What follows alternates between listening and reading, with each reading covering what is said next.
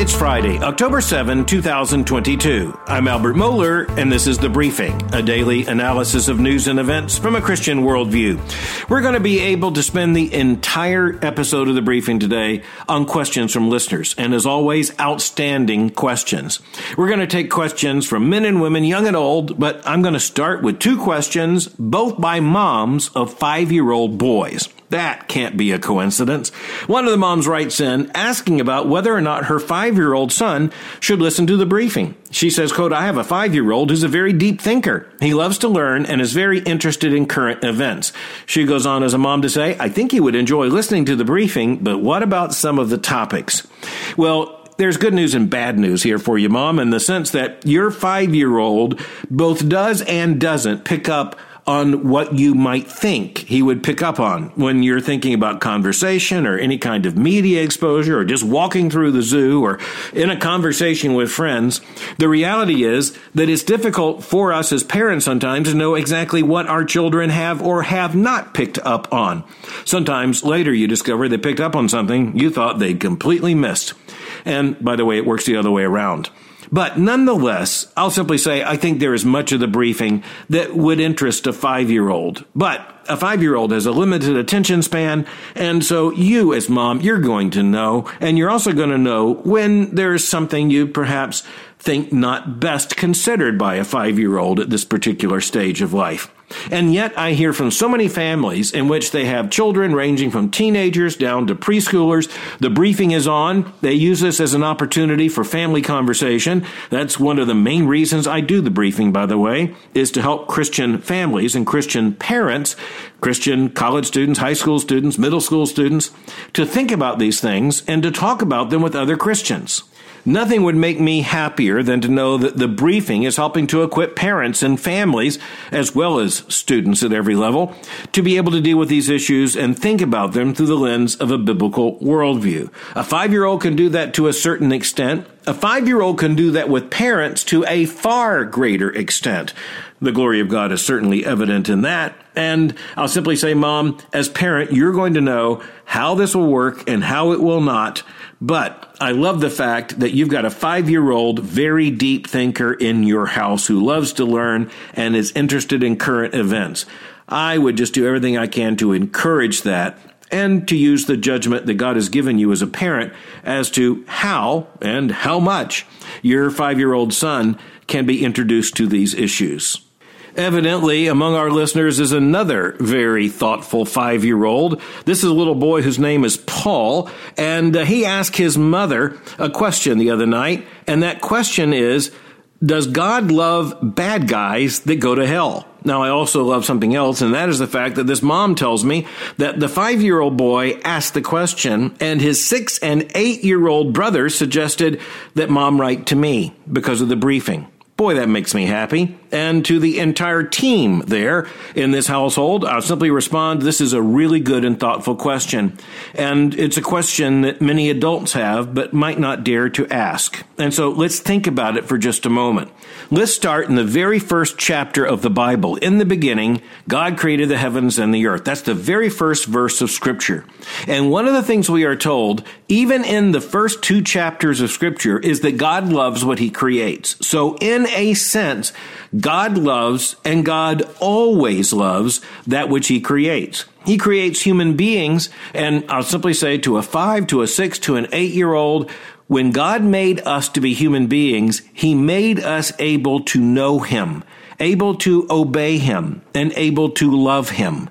And it means more than that. It never means less than that. And God loves what He creates. At the end of every day of creation, He said, it is good. After He created human beings, He said, this is very good. But the Bible tells us at the same time that God hates sin. And that means that God rightly punishes sinners. And to the adults, I'll simply say, this is the language of God pouring out His wrath upon sin. And the Bible makes very clear there is a dual destiny. Those who come to know salvation and the forgiveness of sins through faith in the Lord Jesus Christ on the basis of His absolutely accomplished atonement, they will be in heaven with God. And then that is in contrast to hell, where eternal punishment is poured out as the wrath of God is poured out upon sin. And that means also upon sinners. But I love this question, especially the way a 5-year-old boy asked the question, quote, does God love bad guys that go to hell? End quote. In one sense, yes, because God loves what he creates, and he loves his own image. We don't know everything we want to know about the reality of hell, but we know enough in Scripture to know of its dreadful reality and of the fact that the only way to avoid the punishment of God in hell poured out, the wrath of God poured out upon sin and sinners, is to know the Lord Jesus Christ as Savior and to love him and to be safe in him forever. And so to this 5-year-old, to the 6 and 8-year-old, and to all of us, I'll simply have to say that in some sense, God loves, even as he pours out his wrath upon sin. We're told that God hates sin. Now, how do we balance that? Well, we certainly don't balance it by trying somehow to minimize God's judgment, God's wrath, God's righteousness, and the threat of hell, the reality of hell. The very last thing we can do is minimize that. But at the same time, when we talk about God, we're always talking about the fact that he is infinitely righteous and infinitely just and infinitely gracious and infinitely holy. He's infinitely loving all at the same time. That's impossible for human beings. It's particularly impossible for sinners. We can't even imagine how God in his perfection can be all of these things all the time, perfectly, forever. The most important thing we can affirm is that everything in Scripture is true, and that God, in the end, is absolutely satisfied. He is absolutely satisfied with himself, with his creation, and with what he has done in salvation and in judgment. I'm not sure all that will be absolutely satisfying to a 5-year-old, a 6-year-old, an 8-year-old, or a 68-year-old, or an 86-year-old. But the reality is, our task as Christians is to affirm everything that God reveals about himself in Scripture, and to love him because he first loved us. Davis wrote in, and he's writing a senior thesis as a senior in high school. I think that's impressive, by the way. And he says he's writing about the prevalence of supernatural activities in the world today. He says this could include, but is not constrained to, demonic, angelic activity, miracles, prophecy, and tongues. He says he listens to the briefing, and he was wondering if I could give some output on the topic. So, Davis, yes, thank you for asking the question. And the first thing I want to do is refute your question. Now, take this in a good spirit. What I mean by that is, I believe that everything God does is supernatural, and God uses natural means to accomplish supernatural purposes. But the most important supernatural events that take place in the world today would come down to the sharing of the gospel and the transformation of a single sinner coming to faith in the Lord Jesus Christ. That's the supernatural reality. And the supernatural reality is seen in the preaching of the gospel, the preaching of the word of God. Those are supernatural activities. The very means of grace, and I love the way the Puritans refer to them as the ordinary means of grace, are supernatural because God is working through them to call sinners to himself, to transform sinners, to conform us to the image of Christ. The preaching of the word, prayer, the act of Christian worship. All of this is supernatural in a way that many people don't recognize. And so when you talk about supernatural activity, yes, that would include demonic, angelic activity. Do I believe that those exist and operate in the world? Yes, I do, Davis. I certainly do. Miracles? Well, you know, when you think of miracles, prophecy, and tongues, I simply want to say that miracles do happen. I'm absolutely confident they do happen, but in a different context than what we see in Scripture, where most commonly miracles occurred as confirming signs. As a matter of fact, in the Gospel of John, the miracles are themselves usually referred to as signs because they are pointing to the divine identity of Jesus Christ, who was, after all, not just the miracle worker, but God incarnate, the Son of God in human flesh. And so all that's to remind us that we should expect the miraculous as attestation and confirmation, signs of who Jesus is.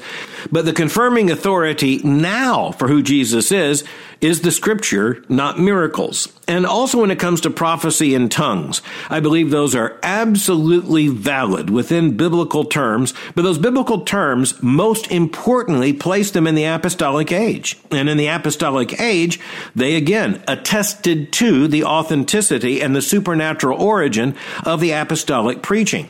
And again, I think the most important thing is to understand the attestation of our preaching today is the Word of God. And the Word of God, the inerrant, infallible, God-breathed, living Word of God, is itself the supernatural reality that is set loose through the preaching of the Word and the taking of the gospel to the ends of the earth. And the Holy Spirit uses the witness of the gospel to open hearts, the message, the power of the gospel, the telling of the story of Jesus and calling sinners to faith and repentance. God uses those to bring about a supernatural effect in sinners, regenerating them, bringing them to life, and causing them to seize upon Christ, to believe on him. And so the most important thing I would say, Davis, is that the ordinary means of grace are indeed the most important supernatural elements in the world today, because Jesus, the Lord of the church, uses those ordinary means of grace to call sinners to himself, to edify his church, and to give attestation and evidence for the gospel. You got to love the fact that somewhere, somehow, a school is requiring high school seniors to write a thesis project. I find that really encouraging. Thanks for writing me, Davis, and thanks for listening. Terry writes in saying, I know our Constitution gives us rights, and they are called God-given rights, but are they? Where in the Bible does it say what rights we have? Well, Terry, that's a really good question. And yes, indeed. Our own political tradition begins with the Declaration of Independence and its statement that all men are endowed by our Creator with certain inalienable rights. And we're told among these are life, liberty, and the pursuit of happiness. The key words there, by the way, include among these, which is to say this isn't an absolutely extensive catalog, but it's a place to start. And so, if you're asking, are God-given rights given by God? The answer, Terry, has to be yes. If they're real, they are given by God. And that means that, by the way, governments don't give rights. Supreme courts don't create rights. Rather, the role of government is to respect rights that are given by God, that is to say, by the Creator. And Christians have been thinking for centuries about how we would know what those rights are. There are several ways to think about them. First of all, those rights would have to be grounded in our status. And that status is that we are each made in God's image. And so, as we are made in God's image, we are equally made in God's image. Even the founders of our country didn't originally live up to that statement, but the country has grown up in its understanding of what that means. And Christians know that when we say all people, we actually mean all people. And that's because of a status that is given to us by the Creator and is to be respected by a government, not granted by a government. And then we also have the fact that as we are thinking about, say, what are rights, we have to understand that a part of what we understand from God is that he gives us certain commands, and certain functions are very clear in the fulfillment of those commands. And certain functions are also clear in the constitution of a human being. This includes the ability to express thoughts, the ability to use language, the ability to create associations or social relationships. And so we come to understand those have to be translated rightly into an appropriate language of rights. But of course, being made in God's image and commanded by God, one of the most important issues we come to understand is the priority of proper worship. And that means that at the very least, a government has to respect the fact that we are made spiritual beings and thus must have the liberty to acknowledge God and to worship God. And so what we would call religious liberty is based upon that very fact. And by the way, it just points out that even as we're thinking about this, think of the words of the Westminster Shorter Catechism, that we are to glorify God and to enjoy Him forever. Government has to respect those rights. Now, there's more to it than that, and that leads into a very long Christian conversation and a very long political conversation. But it's most important, and I will say this, Terry, to answer your question directly, if those rights do not come from God, they're not real. If they do come from God, they're pre-political, and it is the responsibility of government to come to terms with what they are and to respect those rights. In function, by the way, we have human beings, even in the first chapter of Scripture, being given responsibility for dominion of the earth, to be fruitful and to multiply. We're also told to till the earth and to enjoy the produce that comes by that harvest. All that's just a reminder of the fact that even what we call economic rights are derivative of what's made very clear in Scripture, both in what we find in Scripture about the very nature of humanity and also in the commands that God addresses to us. Next, from out west comes a question from Grace, and she's referring to what she hears over and over again, and that is the phrase, the preaching and teaching of the Word of God. A 16-year-old's asking this question. I respect that a great deal. She's asking, what's the distinction between preaching and teaching? Well, sometimes, Grace, it's hard to know the distinction between preaching and teaching because preaching includes teaching, but not all teaching includes preaching. And so, at the very least, we come to understand that preaching should be based upon the proclamation of the gospel and the proclamation and exposition of a specific text of Scripture. Teaching is a broader issue, and by the way, that's the basis in the Greek language, even for the word we know as doctrine. The doctrine is the teaching of the church. And so there is no absolute distinction between the two, which is why you picked up on it, Grace. We use the two together, as in the preaching and teaching of the word, so often. But in the New Testament, you see different words being used for preaching and teaching. And even as you look at the teaching office in the church, it includes preaching and teaching. And as you look at spiritual gifts and all the rest, you come to understand that God has gifted some men in the church in particular for the congregational responsibility of preaching and teaching. But teaching goes far beyond just what takes place in the life even of the local congregation in worship. Teaching's what takes place in the home. Teaching's what takes place in the Christian school. And so we come to understand that teaching is a broader mandate, but when you're talking about preaching, it certainly includes teaching. And so even as there's a linguistic distinction found between the two in the New Testament, when the preacher's preaching, he's preaching and teaching, which is why you picked up on the fact we often put those two words together, and necessarily so. Next, a massively important question came in from Adam. Adam is writing from Ontario, Canada, where as a young man, having recently graduated from university, he's working as a paramedic there in one of the provinces of Canada. And he writes about an experience he just recently had that has shaken him. And he's asking a very deep question. He says that his particular team got called to the site of where someone was undergoing what can only be described as euthanasia or assisted suicide. And the technical issue was getting an IV started.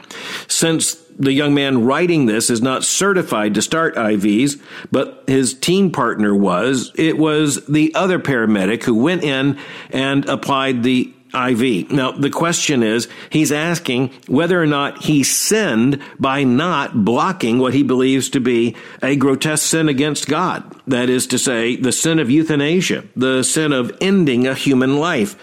Adam, I want to tell you that on the briefing in coming days and weeks, we're going to be looking more closely at the state of assisted suicide or euthanasia.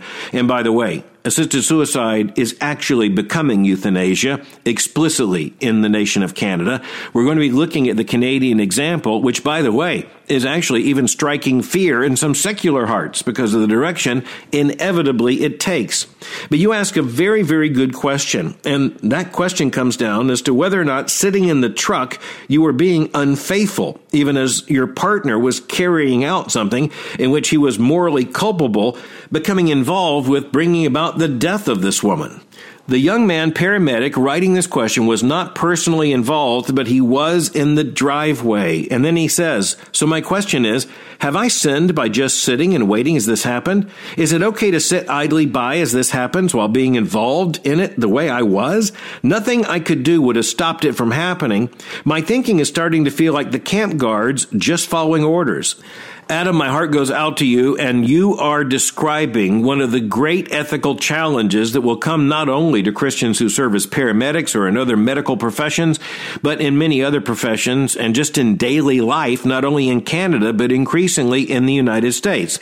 The issue comes down to complicity in the culture of death, and Christians have had to think these issues through. The most important thing, and Adam, I want to underline this, is that you must not do yourself. You must not take any positive action yourself. The Christian Witness is really clear on this. You must not take any positive or affirmative action that would bring about something you know to be sin. And that would include the termination of an unborn life. That would include the use of some kind of mechanism to bring about the death of a living human being, such as an assisted suicide or euthanasia. There could be any number of other issues, as we well know and talk about on the briefing, in which medical professionals and others understand they are a part of a medical system. Such things may take place even in the hospital where they work, but the one thing they know is that they cannot, for example, become personally complicit by any action taken in the culture of death. I hope that first distinction is really important. Now, what you do beyond that is something that I think it would be good for you to talk about with mature and faithful, biblically minded gospel Christians in your own church there. I want to get to a second principle, and we'll probably have to talk about this more on the briefing in time to come. But as you are thinking about the very historical analogy you raised, and that would be camp guards, and by that you mean camp guards in complicity with the Holocaust and with the evil of Nazi Germany, one of the issues that Christians had to come to terms with is that there reaches a point, or at least hypothetically, we can acknowledge a point when the only righteous action that a Christian can take is to declare the entire regime sinful, opposed to God, idolatrous, and without any possibility of remedy. And that means illegitimate. And at that point, you declare yourself the enemy of the regime, that is to say, the enemy of the state. Now, that is eventually what believing faithful Christians by the scores had to do in Germany. They just basically had to say, I cannot acknowledge this regime, this government, as being anything other than, say, what you find in the Old Testament in the form of Pharaoh or one of the evil kings and someone who ordered Christians or ordered the Jews in the Old Testament to do that which they knew they could not do. And at that point, they sometimes had to suffer the consequences. And that's been the history of God's people throughout the ages. I don't know what exactly will unfold in terms of your experience as a paramedic in Canada. But I can tell you, there are pharmacists in the United States, there are surgeons all over the world, there are medical doctors, other medical professionals who know already that this stress point, this crisis moment will come. I think it's fair and it's accurate to say that on both sides of the American-Canadian border, most Christians are not yet ready to declare that the regime, so to speak, the government, is in a position in which it cannot be corrected, it cannot be reformed, it cannot be mitigated in its evil. If we do reach that point in which we declare the state to be idolatrous and completely opposed to God, we'll have to take the actions that follow and suffer the consequences that will follow. In the meantime, Adam, I'm thankful that you're listening. I'm thankful that you wrote in this question and the excruciating issues that you raise. I think it points to the fact that many Christians will be locked out of many professions simply because we cannot bend the knee to Caesar when Caesar demands that we directly disobey God. Finally, a proud Texan living in Houston writes me, and his name is Austin, and he says, quote, I noticed that you discuss Kentucky issues quite frequently, so I'm curious to hear your thoughts on the appropriateness of state and national pride for Christians. He says, I find that I have much more pride in Texas than I do in America, so I'm curious if you have similar feelings for Kentucky, end quote. Wow, what a great question. And it points to a basic issue of the Christian worldview, and that is the fact that we really do have a proper patriotism that should be most powerful where it's closest to us. And thus, we should understand that what we call the doctrine or the teaching, the principle of subsidiarity, which means that the greatest weight, the greatest truth, the greatest, say, conservation of good things, the greatest human flourishing is going to come in the most basic unit and the respect for the most basic unit of civilization. That begins with marriage. It extends to family, and then it extends to neighborhood, and then to town or city, wherever you may live. You might even say metropolitan area. That doesn't sound too affectionate, but many of us live in a metropolitan area. And then state, nation, and I'm going to argue, and I have argued publicly, that our own patriotism pretty much stops there. We know we're a part of a larger global community, but we also know that it's more global than community. We know that society works most essentially at the most basic level. And by the way, Austin, I'll have to say, number one, your name is about as Texas as it gets. And number two, I'm not surprised this question came from Texas, because as a non-Texan who loves Texas, the one thing you come to know is that Texans love Texas. I'm a native Floridian. I still very much love Florida.